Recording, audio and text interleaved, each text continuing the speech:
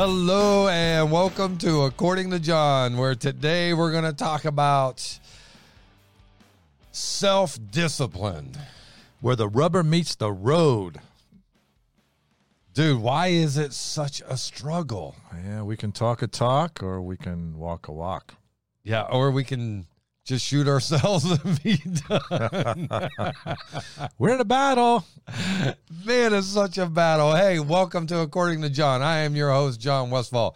This is my co-host, Pastor Duke Herget, the Duke Meister. And we're going to talk about godly inner discipline. You made a statement about the battle from the pastors. And what was that?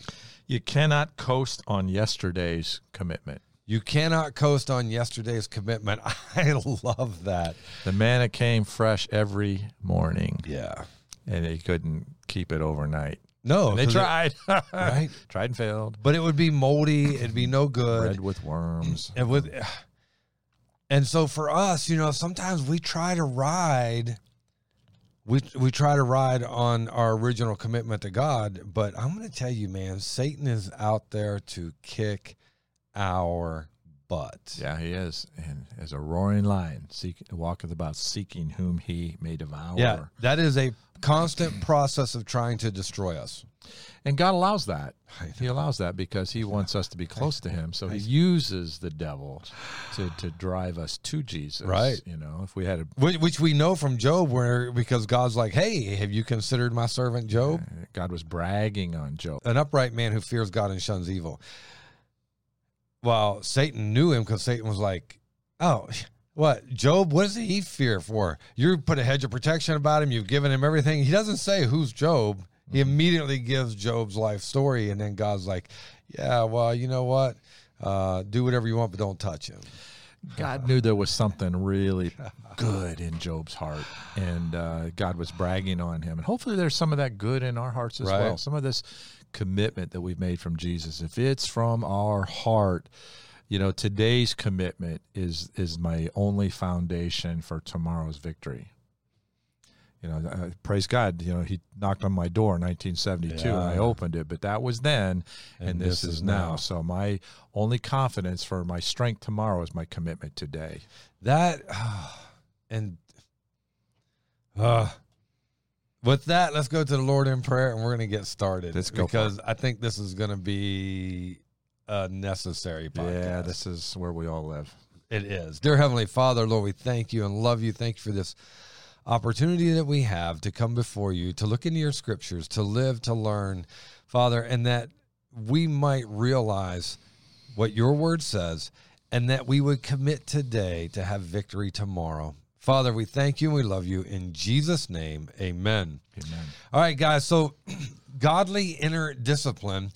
We're taking our passage today is 1 Peter 2:11, and it says, and Peter kind of turns a corner here because Peter's bold, he's in your face, he's a little brash, and man, he just sometimes he could just. You love that guy, don't you? I love that guy, right? I do. I just wish he wasn't so slow. It's because he reminds me of me, right? Yeah. And but he says this in 1 Peter chapter 2, verse 11. Beloved, this is for the brethren. Because here's the reality. This passage only applies to the Christian.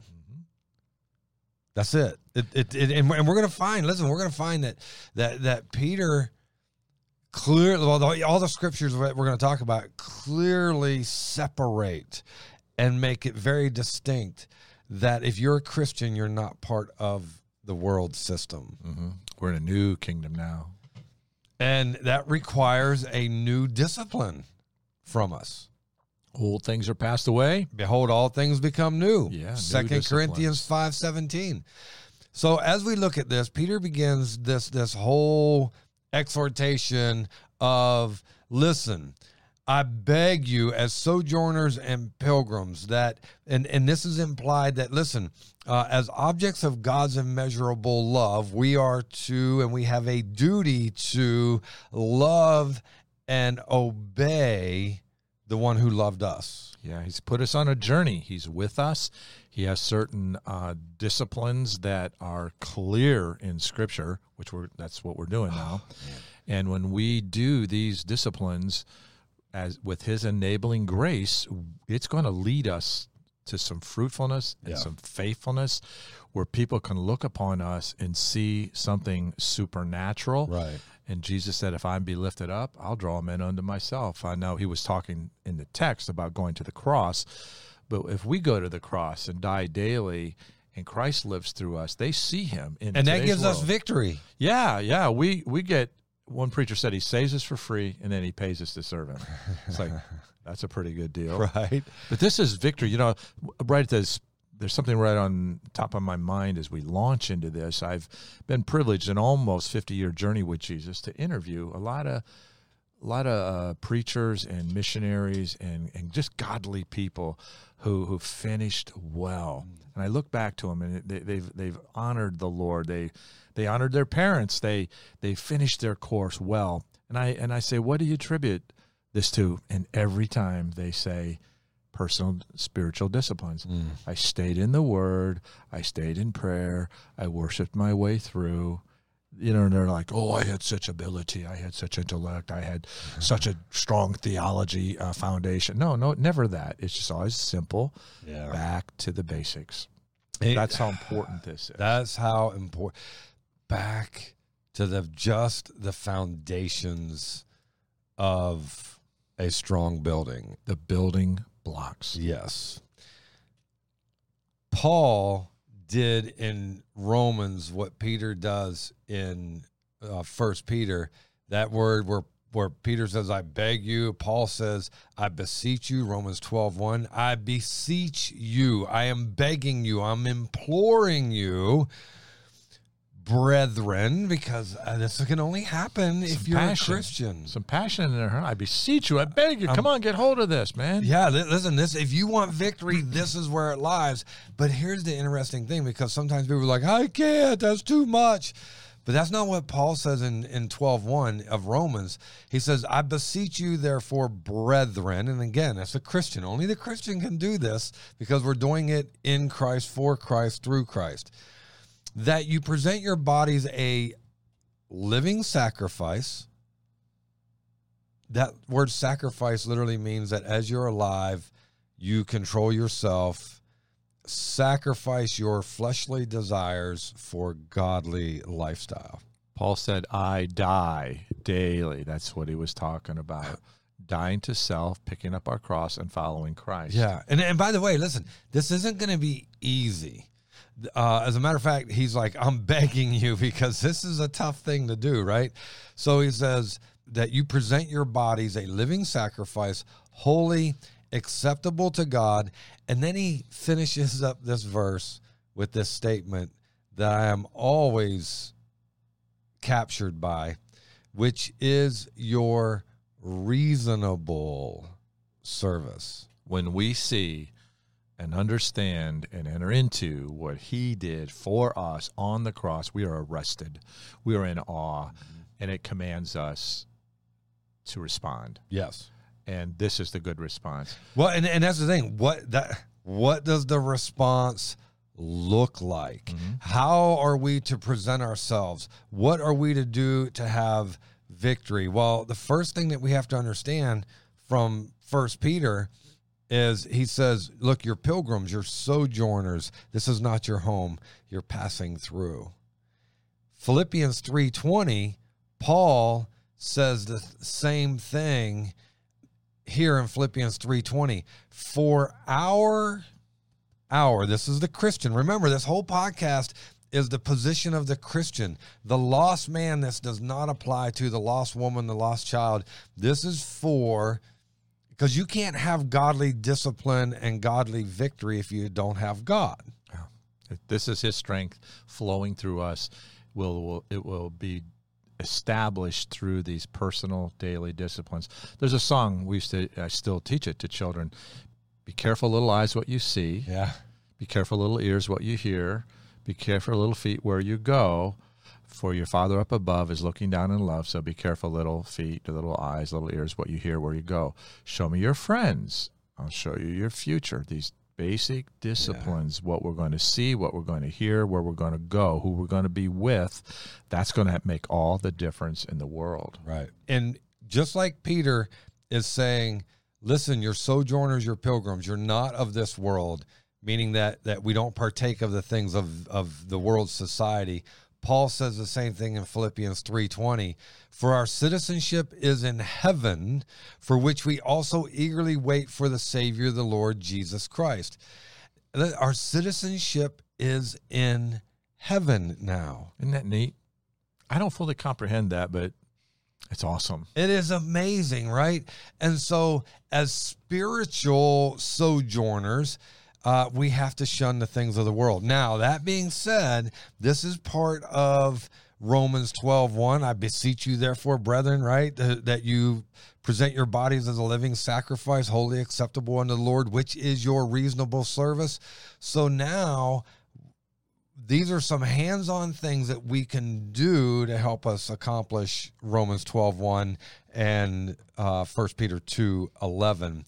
And it's 1 John 2:15 through 17. Because remember, we have to shun the things of the world. We can't be what the world is. It says, do not love the world or the things in the world. If anyone loves the world, the love of the Father is not in him. For all that is in the world, and here are the three things that are in the world. Now, mind you, these are the three categories of sin, and the only three ways that a man or a woman can sin. And it might look different for each person, but these are the only three categories of sin that someone can do. Verse 16 says, for all that is in the world, the lust of the flesh, the lust of the eyes, and the pride of life. Those three. Everything's categorized under them. Yep. And that's why when it says Jesus was tempted in all ways that we are. Well, these are the only three ways. Lust of the flesh, lust of the eyes, and pride of life. You know, because people were like, well, Jesus was tempted with homosexuality. No, he was not. He was tempted with lust of the flesh, which was food. You're hungry, turn the stone into bread. Lust of the eyes, come up on top of this mountain, everything you see, I'll give you. Pride of life. Oh, you're the Son of God, jump off this cliff and He'll give his angels charge over you. And yeah. So when we look at this, we have to understand that, number one, Jesus was not tempted with drunkenness and homosexuality and pedophilia and adultery. And, well, first off, he wasn't even married to be. It was just so foreign to his person. Yeah. He's not tempted by that. No. And so when you look at all that's in the world, those are the three things. And so different sins for different people fall under these categories, but you can't sin any other way than these three ways. I remember the early part of my journey had great people come alongside me with these truths. And I think of Jack Wurtson, founder of Word of Life International, Word of Life Bible Institute. You go to Word of Life for a camp, they give you a quiet time diary. They open the Word of God every day. And at a child's level, they have the children's thing, and the adult level, and they have all their students, man. You are in that quiet time diary. They hold you accountable. You have to read the Word of God every day, hide God's Word in your heart, because he knew that if you get that down, you're on your way to a good, faithful, fruitful journey. And we're going to talk about what happens when you don't. In this, though, it says that for all this in the world, for everything the world offers you, lust of the flesh, lust of the eyes, and the pride of life, that's not of the Father, but it's of the world. It's not of God, it's of the world. And the world is passing away, and the lust of it. In other words, the world and everything that people are desiring is passing away. It's dying off. Temporary. But he who does the will of God abides forever. And so we see here that we're not to love the world. Mark 4:19, Jesus says, and the cares of this world. And then he explains it. The deceitfulness of riches and the desire for other things entering in and choke the word, the gospel, the things of the written in the Bible, and it becomes unfruitful because we so focus on the cares of the world that we quit focusing on the things of God and we die. Yeah, I love how you put scripture on top of scripture on top of scripture. But, I remember as a young person, you got to be disciplined. And then I play sports and football, and I realized that, discipline's really important. It's very important. Because the fourth quarter is coming in the game. And if you're not physically in shape, the other team will just – if you're average, if you're pretty equal and they're better prepared than you are, they wipe you out in the fourth quarter. Yep. So I begin to realize at the sports level. Yeah, because they realize all we got to do is take you out into the deep water. Just wear you out, and then we'll run over you. Yep. And running out of gas too soon is amazing. And I remember good people coming alongside of me and, here, do you have a Bible reading schedule? No. Well, here's one for you. Right. And I'm reading here, and then you can read every day. It only take you 10 minutes. I started out and got started. That's huge. Get started. Right. You don't have to read through the Bible, every month or anything like that, but get started. And I did. And then I'd see Jack Carr was the man who did that. I loved. He's in heaven now. He kicked my butt a few times. I needed it, but he loved me, and I knew it was love. But he also knew what it was going to take to keep you in the Word rather than the world. And he would check up on me. I'd see him at church on Wednesday night, and what you read today, Brother Duke? And I told him. I felt such joyful, I told him, because he read the same thing. Right. And I'd reverse on him. How'd you do? What'd you read today, Jack? And of course, he was on top of it. Right. I never got to bust on him a little bit, but accountability. It was, and I didn't know what was going on. I just thought, but Jack, he's an older brother in Christ. I love him, and he wants me to grow. And I didn't realize how powerful it was, but I got started reading the Word. Then you get addicted to the Word. And then it was like, oh, I got to do this. Then it's like, I can't wait to do this. So the disciplines start out like, oh, you got to do that.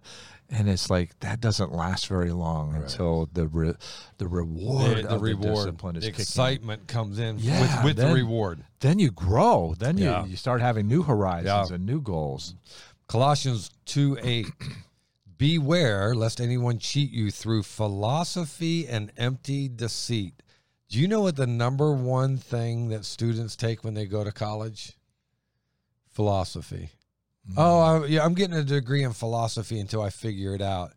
And you know what's happening is they are cheating them through philosophy and empty deceit.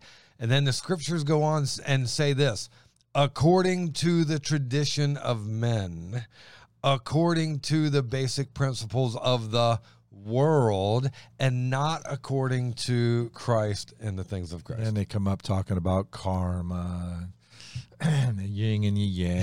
Yeah, yin yang you. And they don't believe in God, but did you check the stars this morning? It's like, oh man, rooted and grounded in Christ, or we're caught in the thinking of the world. Absolutely. One will build you up and one will tear you down. And here's the thing. If you are born of God, which 1 John 5:4 says, for whatever is born of God overcomes the world. And this is the victory that has overcome the world. Our faith. It's our faith. Yeah. Our faith. Guys, I'm going to tell you, if you're going to have godly discipline, you have to exercise your faith and you have to separate yourself from the world. I mean, listen, there's going to be some decisions that you're going to have to make that's really going to demand things from you, but it'll also allow you to play in the fourth quarter. I mean, there's, you know what I'm saying? Like, I mean, there's a process, but with that process comes victory, and it's through faith in Christ. I always liked winning more than I liked losing. losing. I love winning, man. I'm telling you, I love winning. But you know, it's really neat in Christ. My win is not your loss. My win is your win. Absolutely. And your win is my win. Because we're carry teammates. one another. Yeah. Yes. I love it. I love it. Hebrews reminds believers that we're just traveling through a country, right? And you might make a brief stay, you may not, but this is not our home. Verse 13 through 16, Hebrews chapter 11, these all died in faith. Now, talking about the the heroes of the faith, the faith chapter 11. These all died in faith. These are Old Testament saints, not having received the promises, but having seen them afar off, were assured of them, embraced them, confessed that they were strangers and pilgrims on the earth. Listen, they saw the scriptures, what they had. They believed the scriptures, what they had. They were looking forward to the scriptures that they had, and they realized, this isn't my home.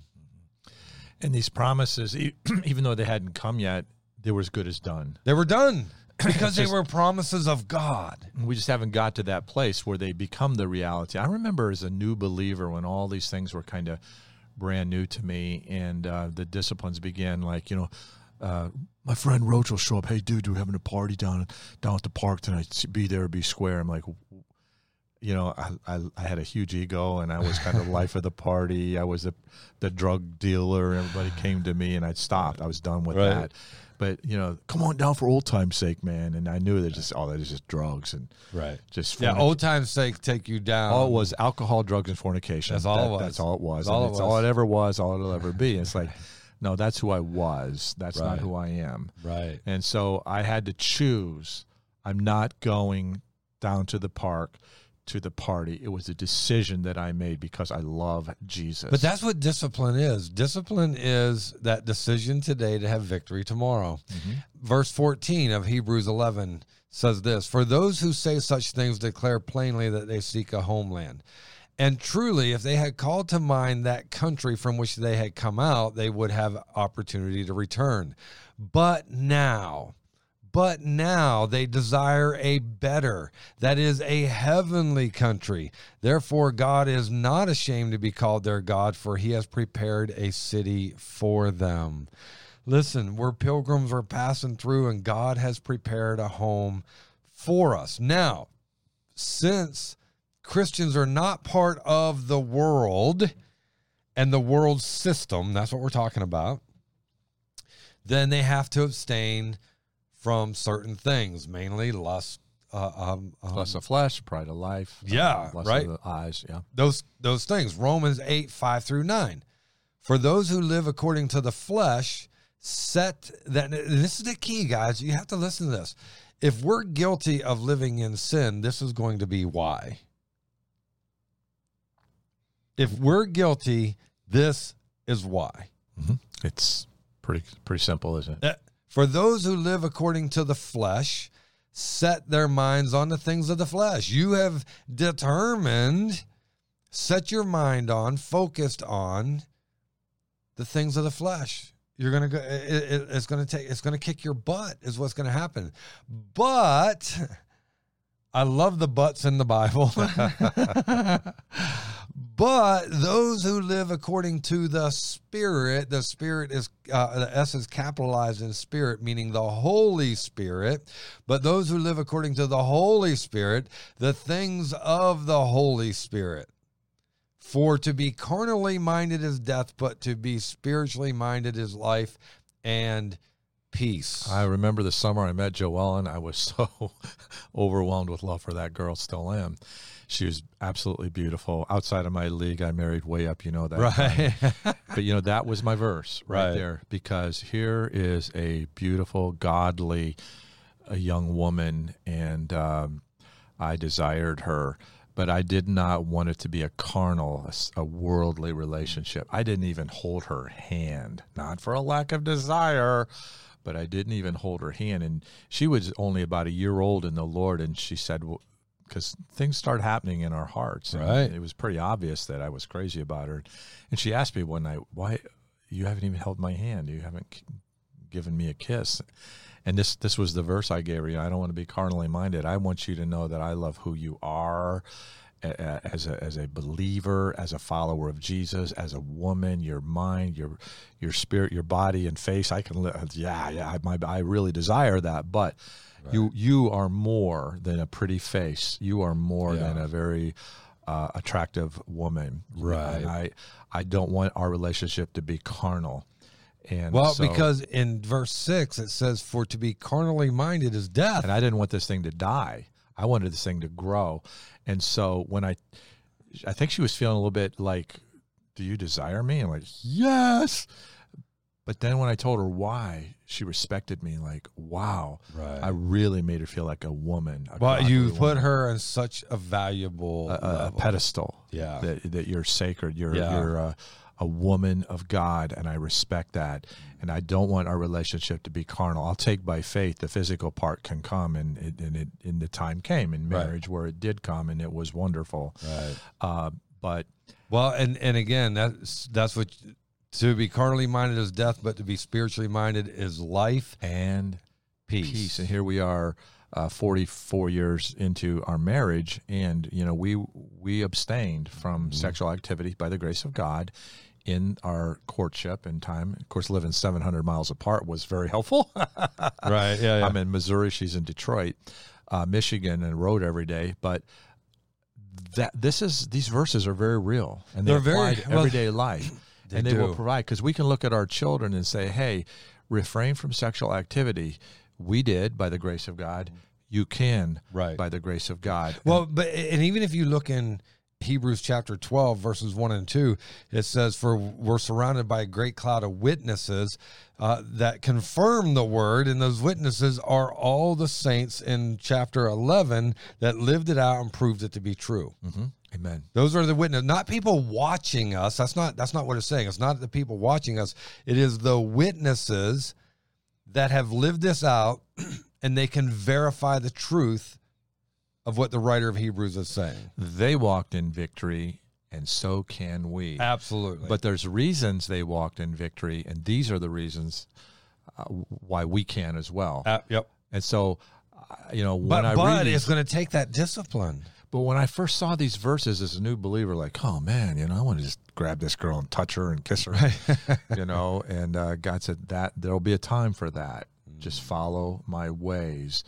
And so I was making her feel her ultimate value by hands off. Right. And so it's just amazing to live through. And that's so contrary to the world, by the way. Yeah. Well, I lived in the world. I know how that worked, and it didn't work out for me. So I wanted to do everything biblically. Right. And now, fast forward 44 but years. you still desired to just like attack. Oh, yeah. Yeah, I'm still a guy, Yeah, right? You're like, But she could see Christ in me by keeping my hands off of her, not trying to be alone and making out and all that. We took that by faith. Right. And everything worked out really well. Well, verse 7 explains the difference of the mind, because the carnal, the worldly, the earthly mind is enmity against God, or war against God. Yeah, the world says, if it feels good, do it. And God's word says, if it feels good, be careful, don't do it. Yeah, right. And then it goes on, for it is not subject to the law, nor indeed can it be. So then, those who are in the flesh cannot please God. If you're struggling, but you're living the way of the world and in the flesh, you can't please God. You're not going to please God, and your spirit's going to war against what you're doing if it's contrary to God and you're a Christian. Now, if you're not a Christian, you could give two rips less about what the Word of God says, and there's no conviction in any of it. Feels good, do it. Can be the one you love the one you're with. Right. I just heard that last night, actually. Oh, my goodness. 2 o'clock in the morning. Love the one you're with. But verse 9 says this, but you are not in the flesh, Amen, but in the Spirit, the guidance of the Holy Spirit. If indeed the Holy Spirit of God dwells in you. Now, if anyone does not have the Spirit of Christ, he is not Christ's. As we look at this, and we are seeing that this is laid out so clearly. And if you want victory, this is where it's at. Then if you go into Romans 8:12 through 13, therefore, because of everything we just said, we are debtors not to the flesh to live according to the flesh. For if you live according to the flesh, you will die. But if you live by the Spirit, the Holy Spirit, you put to death the deeds of the body, you will live. I see clear instruction and I see clear warning. Romans 13:14 says this, but put on the Lord Jesus Christ and make no provision for the flesh to fulfill its lust. I'll make application on that. Make no provision for the flesh. In my unsaved days, BC days, I learned from my father. I had a huge collection of pornography. Had a drawer. My mom was so used to it from her husband, from her sons, just put it in a drawer. She didn't touch it. Even though I wasn't saved, we used to call them dirty books, even though I wasn't saved. Right. And we just knew that was, I just knew. Well, you knew, when you got to start hiding it, you know. Yeah. And I knew, right? And I was convicted, but I didn't have any kind of strength. Right. You know, without Christ, you don't have any strength. In the morning after I got saved, that was one of the first things to go. I woke up at 5 a.m. on purpose. I set my alarm because I didn't want my mom to see me carrying this stuff out. It was just, I was ashamed of it. And I got up at 5 o'clock in the morning. Those are back in the days we had burn barrels. And I went out, I cleaned out that drawer, and I went out and had a little fire at 5 in the morning. And my mom wakes up about 7 and sees smoldering. Who built a fire? What's that all about? I said, just cleaning house a little bit, Mom. And she didn't know what I was talking about, but I felt cleaner. Right. See, that would have been provision for the flesh. Yeah. And I had my old life, and now, thankfully, I have a new life in Christ. Yeah. But see, that's a discipline. When the Spirit touches you and convicts you and speaks to you, listen to him, man. Galatians 5:16 and 17. I say then, walk in the Spirit, the Holy Spirit, and you shall not fulfill the lust of the flesh. For the flesh lusts against the Spirit, and the Spirit against the flesh, and these are contrary to one another, so that you do not do the things that you wish.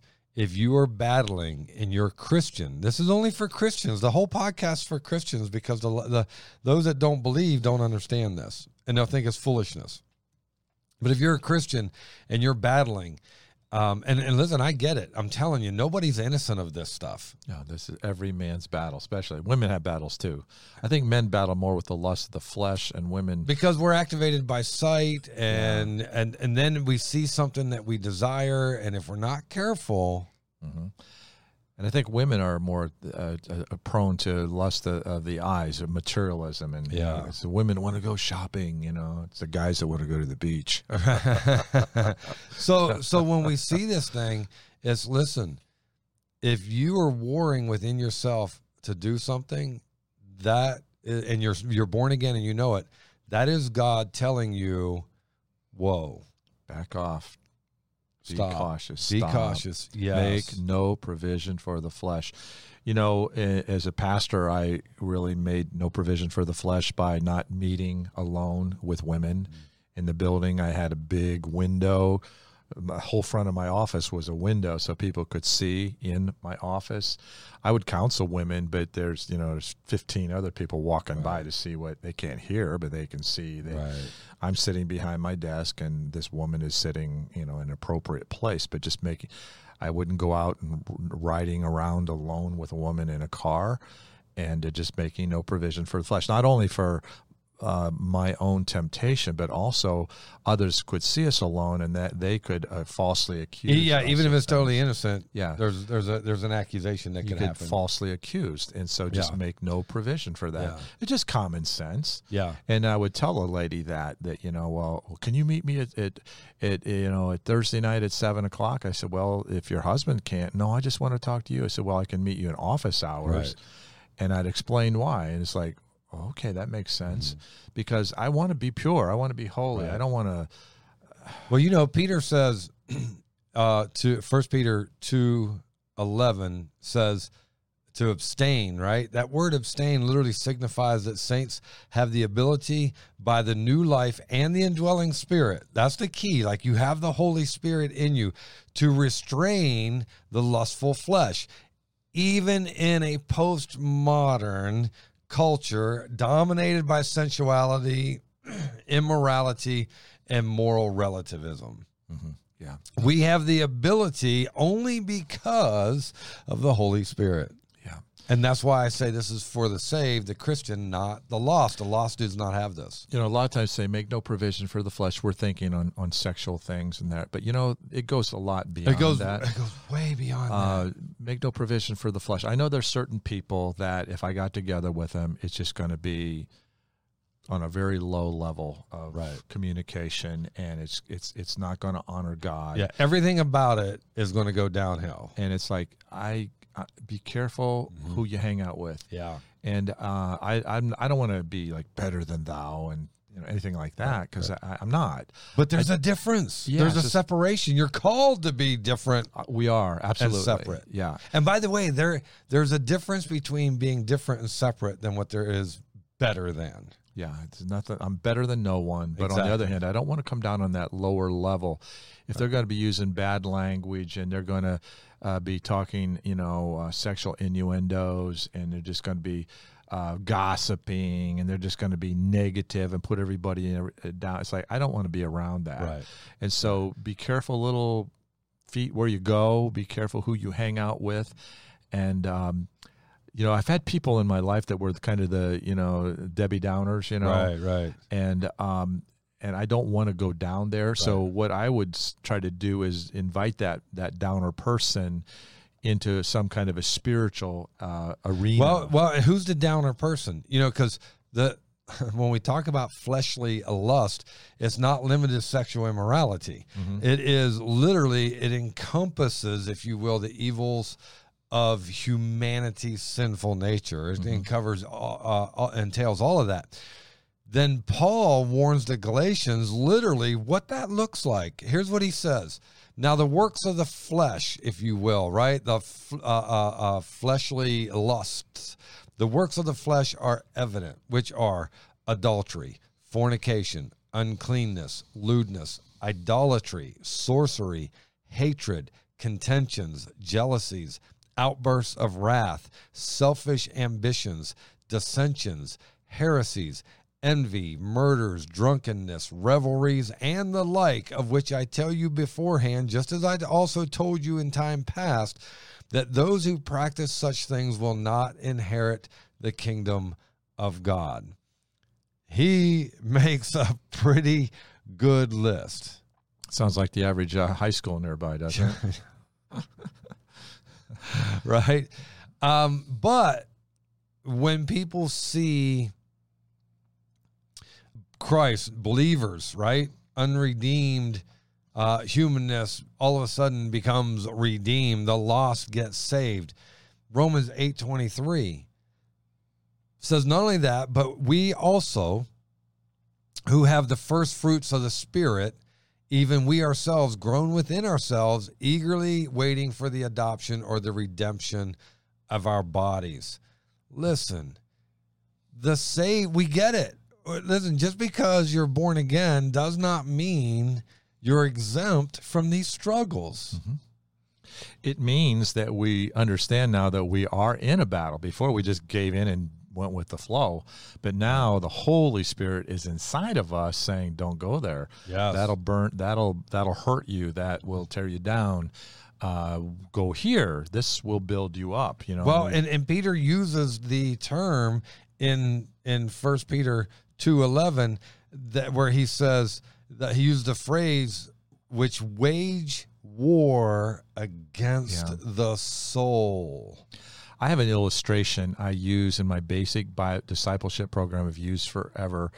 It's like there's two dogs living inside of the same cage, and they're strong, beautiful male German shepherds. One is solid black, and the other has some cream color mixed in, and they're fighting for the dominion of the cage. Because that's kind of what's happening in us. We have the Spirit warring against the flesh. So you go out in the morning and you let the black one out, and you feed it and you water it and you let it exercise. You give nothing to the cream-colored dog in the cage. And then at the end of the day, you put the dog in, they go to sleep. Second day, and do the same thing 2-3 days in a row. Maybe the fourth day, you don't let either one of them out. You throw a chunk of meat in, and they're going to go for that meat. Now, the cream-colored dog hasn't had anything, and he wants it so bad. but by now he's so weakened that black one's going to dominate. He's going to take it. He's going to win. Who's going to win the battle of the spirit and the flesh within us? The one you feed the most. One you feed. That's right. But not only do we feed, make no provision for the flesh is kind of the we're feeding one side, starving the other side is what I'm trying to say. I want to starve my flesh and feed my spirit. We're feeding our spirit right now. Your listeners, you're feeding your spirit right now. But these are the daily disciplines, the decisions. I'm not going there because of this. I'm not going to be with these people because of these reasons. And we come out, the Bible says, wherefore come out from among them and be ye separate. I'm not separate because I'm better than anybody. You're but I'm separate because I need to be. If you're going to have victory in your life, you have to be. I have to be separate. I remember it was hard separating myself from my friends. But remember this. Look at your Olympians. Yeah. Look at seriously. If for them to win the gold, which is their goal, they can't go out with their friends. Where do they spend their time? I mean, they're going to spend their time at the sport that they're trying to win gold in. And they don't have time for the things of the world because they're too busy trying to obtain the gold. And it affects what they eat. It affects their what they sleep, everything. It affects their relationship with alcohol and drugs. It affects who they hang out with and why not for why. And he said, you do this for a corruptible crown. We do it for the souls of men. We do it for the glory of God. And but incorruptible crown. That initial decision I had to make, that I had to separate myself from some people. That was so hard for me, but I had to do it, and I did it. And they said, "Oh, you think you're better than me?" No, I don't. Right. But they said it anyway, and it hurt me. Yeah. I did separate. But you know what? After I got strong, I went back in on little gospel raids. I'd kind of raid over to their house when the party's not going on, get them one-on-one and share the gospel with them. Before I went to Bible college, I visited every one of my friends one-on-one to share the gospel with them, tell them my story. And they'd call each other, say, "Has Duke been by yet? You know, he's going to come and preach to you." And I did. And not one of them, not one, listened to me in the moment. But down the road, by the time we had our 20-year high school reunion, Gary Constance got saved. Roach got saved. How about that? My name was Arthur Schmalman from Sundance, Idaho, my alias drug name. Roach got saved. Schmally got saved. Dallas Waggle, he was a fabulous guitarist in a top 10 band in America. He's a pastor today. Isn't that crazy? And so I witnessed to all these people. And there was a seed planted. And down the road, 2 years, 5 years, 10 years, 20 years. You got the fruit of the labor. A bunch of them got saved. Yeah. Debbie Ward got saved. Oh, man. Thank you, Jesus. Mm-hmm. So you're young in faith. Come out from among them. Plug into your church deeper. Get in the Word of God daily. Hide God's Word in your heart. Get these disciplines down, and you will love the fruit that comes from it down the road. Well, because it's such sweet fruit. Paul talks about intense struggle. In Romans 7:14 through 23, Paul says this, "For we know that the law is spiritual, but I'm carnal. I'm sold under sin. For what I am doing, I do not understand. For what I will to do or desire to do, that I do not practice. But what I hate, I do." I mean, the flesh is there. Hey, Paul, let me bring you down, man. Right. I'll be glad to destroy you. Oh, right. Listen to me. It'll feel so good. Oh, man. He goes on in 16. "If then I do what I will not to do, I agree with the law that it is good. But now it's no longer I who do it, but sin that dwells in me. For I know that in me, that is in my flesh, nothing good dwells. For to will is present with me, but how to perform what is good I do not find. For the good that I will to do, I do not do, but the evil I will not to do, that I practice. Now, if I do what I will not to do, it is no longer I who do it, but sin that dwells in me. I find then a law that evil is present with me, the one who wills to do good. For I delight in the law of God according to the inward man. But I see another law in my members, warring against the law of my mind and bringing me into captivity to the law of sin which is in my members. O wretched man that I am, who will deliver me from this body of death? Then he goes on. I'm not going to stop there, but I read that to show you that there's this war going on. Paul, who is the greatest apostle of all, he understands the war. He's sharing the war. He's explaining the war.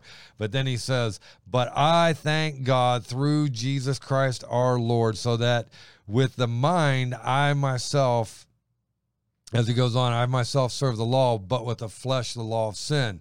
There is no condemnation in Christ. And then he starts talking about, if I'm going to have victory, I can only have victory through Jesus Christ.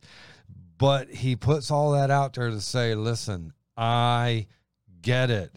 I understand how sin wages war on the soul, on the flesh.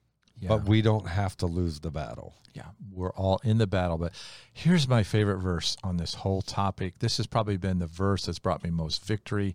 Can't wait to share with you. It just takes a second here, Johnny. Romans 8:20. I'm going to read the verse. It won't pop out at you. We'll break it down. You're going to say, oh, my goodness, there it is. Romans 8:20. For the creature, that's you and I, was made subject to vanity, not willingly, but by reason of him who hath subjected the same in hope. I remember reading that and like, oh, yeah. And then I broke it down. The creature, that's you and me, was made, who made us? God did. How did he make us? Subject to vanity. That's what we're talking about. The things I don't want to do, I do. We're subject to vanity. Things I want to do, I don't do. Why? We're subject to vanity. That my flesh is vain. It wants to be bigger, better, more cool. It wants to do a lot of evil things. God made us subject to vanity. The moment I got saved, he could have translated us right to heaven, but he didn't. That would have been a blessing. He didn't. He left us here, and he has a reason for everything he does. Right. Subject to vanity. Boy, are we subject to vanity. That's an understatement. I love this. Not willingly. I don't want to be stupid. I don't want to be subject to vanity. I'd like to live above that. But by reason of him, God has a reason. He subjected us to this. He lets us be in this battle, flesh against the spirit. Here, last two words. I love this. In hope. In hope. You and I brought children into the world who could break our heart. They're going to break our wallet. Given time. They're expensive. They're self-centered. They make messes. They keep you up at night. And they can break our hearts, but we brought them in the world anyway, in hope that as we pour everything we are into them, correcting them and providing for them and picking them up and comforting them, kissing their boo-boos and going to their little events and as we just pour everything that we are into them, that one day in hope they get it and say, And not just because I'm your dad, but respect us. Yeah. And love us, and then want to do exactly the same for their children as we did for them. The hope. In hope. And God could have made it different, but he set it up this way. I still have to flesh the battle in hope that we'll draw to him. Yeah. In hope that our relationship, I just be a little more dependent upon him and not try to do it in my own power because I'm a mess. Well, you talk about a mess. Prior to conversion, all sinners live under the dominance of fleshly lust. Ephesians 2:1-3. And you he made alive who were dead in trespasses and sins, in which you once walked according to the course of this world, according to the prince of the power of the air, the spirit who now works in the sons of disobedience, among whom also we all once conducted ourselves in the lust of our flesh, fulfilling the desires of the flesh and of the mind, and were by nature children of wrath, just as the others. Once, right? He made you alive who was dead and who once walked and who once was and who were and used to be, but that was then, and thank God this is now. We have been quickened, King James Version, Yeah. made alive in Christ. And his Spirit dwells in us. His Spirit instructs us, and our flesh says, that's too hard. You can't do that. That won't work. Do it your way. But we recognize the voice of the flesh. Well, Ephesians chapter 5, 8 through 11. For you were once darkness, but now you are light of the Lord. Mm-hmm. Right? Now we are representatives of God. So therefore, walk as children of representatives of God. It says of light, but you get what I'm saying. Verse 9. For the fruit of the Spirit is in all goodness, righteousness, and truth, finding out what is acceptable to the Lord, and have no fellowship with the unfruitful works of darkness, but rather expose them. When we look at this, we are not to be part of the world. We are to show the world that they need Jesus by being the light and children of light. Amen. And so once we're saved, God commands believers to abstain from being driven by lust. Do not, 1 John 2:15-17. Do not love the world or the things in the world. If anyone loves the world, his Father is not in him. Remember, we read this earlier. Abstain from that once you're saved. 2 Corinthians 6:16 through 7:1. And what agreement has the temple of God with idols? For you are the temple of the living God. As God has said, I will dwell in them, and I will walk among them. I will be their God. They shall be my people. Therefore, because God is willing to walk with us and be a part of us and be in us, therefore come out from among them. Who's them? The world. And be separate, says the Lord. Do not touch what is unclean, and I will receive you. And so as we look at this, we see that God says you have to separate yourself from the world. Verse 18, I will be a father to you, and you shall be my sons and daughters, says the Lord Almighty. Therefore, because of what I just told you, having these promises, beloved Christian, right? Let us cleanse ourselves from all filthiness of the flesh and spirit, which that spirit is little s because it's the human spirit, perfecting holiness in the fear of God. Mm-hmm. Oh my goodness. That is, He wants us to grow. He wants my us goodness. to have victory. He wants us to be clean. He wants us to have a clear conscience. He wants others to see our victory so that we can bring them hope. Oh, what a walk. All right, here's the key. We're going to wrap this up. Here's the key. The key to abstaining from fleshly desires we find in Galatians 5:16. I say then, this is Paul talking, and he simplifies it. So simple. Walk in the Spirit, and you shall not fulfill the lust of the flesh. There you go. Done. Feed the right dog. And Feed the right dog, right? And starve the other one. Yeah, and then we have to exercise godly discipline. 1 Corinthians 9:27. Paul says, but look, I discipline my body, and I bring it into subjection, lest when I have preached to others, I myself should become disqualified.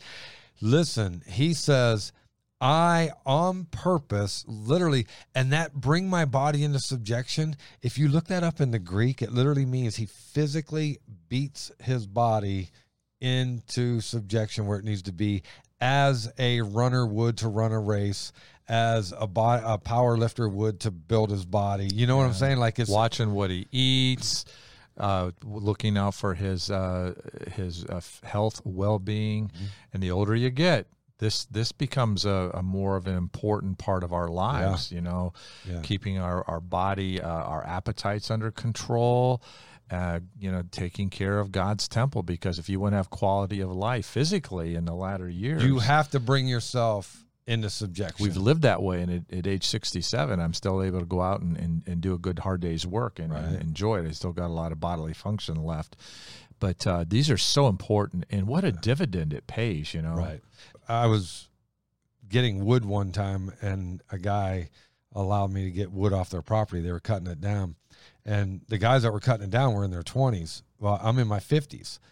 And man, they cut these trees down, and I'm picking up these massive logs. I'm throwing them in my truck, you know, and my truck is sagging, and man, I'd go unload it, and I'd head back, and I'd get another one. And he said, his name's Timmy, and he said, "How old are you?" I said, "I'm in my 50s. Why?" And he goes, "You work like a crazy man." And if it hadn't been for Jesus intervening, you would be dead or in prison. Right? And I told him, two. I said, you know, the Bible says, work when it's daylight because darkness comes. And dude, there's work to be done, and we're gonna get it done. And it doesn't matter that I'm in my 50s. What matters is that if we're gonna be separate, we have to do things to bring our body into subjection so I keep myself in good health. And then there's this physical requirement that you will not be successful if you don't conquer the physical requirement. Mm-hmm. These daily disciplines of our body. You know, I'd go to these big pastors' conferences around, and I'd go to the gym because I always have gone to the gym, and I'd see these guys that were older, even older than me. They were in their 60s and 70s, and they were physically fit. One guy was running marathons up until his 70th birthday. He ran a marathon. Right. And they looked younger than they were, and they were strong, and they were physical, and it really inspired me. I want to be one of those guys, right? And have quality of life, you know, right? Quality of life. 2 Corinthians 7:1. Therefore, having these promises, beloved Christian, let us cleanse ourselves from all filthiness of the flesh and spirit, perfecting holiness in the fear of God. I am going to tell you this, that the battle is won or lost on the inside. Yeah. In those quiet trenches, waking up in the morning, are we going to turn to God? Are we going to get fed from the word? Are we going to hear from God first before we hear from man? Are we listening? Are we calling out? Are we asking him for wisdom? Are we asking him for strength? Are we asking him to guide our steps? Because he will, and he does. And you said it. You said it earlier. The commitment today will bring victory tomorrow. Mm-hmm. But if we fail the commitment today, we'll have no victory tomorrow. No, there's no chance. No chance of it. The battle is won or lost on the inside. James 1:13-15. Let no one say when he is tempted, I am tempted by God, for God cannot be tempted by evil, nor does he himself tempt anyone. But each one is tempted when he is drawn away by his own desires and enticed. Verse 15. Then, when desire has conceived, it gives birth to sin, and sin, when it is full grown, brings forth death. Each one is tempted when he's drawn away by his own desires, and that is a heart condition. Yeah. Johnny, you used a word in our preparation time, the word focus.